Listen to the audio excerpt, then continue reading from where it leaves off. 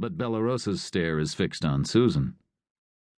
I am incensed that this man is looking at my wife's naked body. This scene stays frozen, Susan and Frank as motionless as the statues beside them, and I too am frozen, powerless to intervene, though I need to protect Susan. Then I see that she has become aware of Bellarosa's presence, but she does not react. I don't understand this. She should not be standing naked in front of this man. I'm angry at her, and at him, and a stream of rage races through my mind, but I can't put this rage into words or sounds.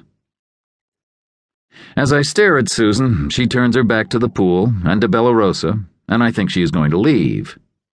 Then she turns her head in my direction, as though she's heard a sound. I make a move toward her, but suddenly she lifts her arms and springs backward into the pool, and in long, powerful strides, she moves naked through the moonlit water toward Frank Bellarosa. I look at him, and I see that he is now naked, standing with his arms folded across his chest. He is a large, powerfully built man, and in the moonlight he appears as imposing and menacing as the naked stone god beside him. I want to shout out to Susan, to warn her to come back, but something tells me to stay silent, to see what happens. Susan reaches the far end of the pool and lifts herself into the water-filled seashell, where she stands near the towering statue of Neptune. She is looking up at Bellarosa, who has not moved from the edge of the pool, except to turn his face toward her. They stare at each other, unnaturally motionless. Then Bellarosa steps into the shallow water of the seashell, where he stands in front of Susan. They are speaking, but all I can hear is the rushing sound of the spouting water. I am enraged at this scene, but I still can't believe that Susan wants to be there, and I wait for her to dive back into the pool and swim away from him. Yet the longer she remains standing naked in front of him, the more I realize that she has come here to meet him. As I let go of any hope that Susan will dive back into the pool and swim away, she kneels into the shallow water, then moves her face into Bellarosa's groin and takes him into her mouth. Her hands grasp his buttocks and pull him closer to her face. I close my eyes, and when I open them again, Susan is lying on her back in the scalloped seashell. Her legs are spread wide, and they dangle over the edge of the waterfall. And Bellarosa is now standing in the reflecting pool, and he buries his face between her thighs.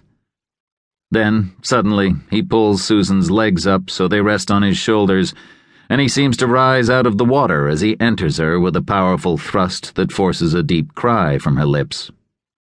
He continues his rough thrusts into her until she screams so loudly it startles me. Mr. Sutter, sir, we are descending. Please fasten your seatbelt. What? We're descending, a female voice said. You need to fasten your seatbelt and put your seat in the full upright position. Oh. I adjusted my seat and fastened my seatbelt, noticing that little John was also in the full upright position. My goodness, that's embarrassing. What brought that on? Then I remembered my dream. I never asked Susan how, when, and where she began her affair with Frank Bellarosa.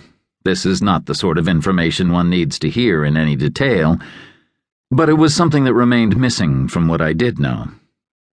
My shrink, if I had one, would say that my dream was an unconscious attempt to fill in this lacuna, the missing piece of the affair. Not that it mattered a decade after I divorced her. In legal terms, I charged adultery, and she admitted to it.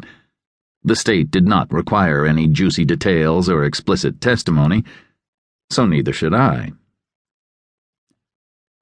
The British Airways flight from London to New York crossed over the Long Island Sound, descending toward John F. Kennedy International Airport. It was a sunny day, a little after 4 p.m., Monday, May 27th, and I remembered that today was Memorial Day in America. Below, on the north shore of Long Island, I could see a place called the Gold Coast, where I used to live.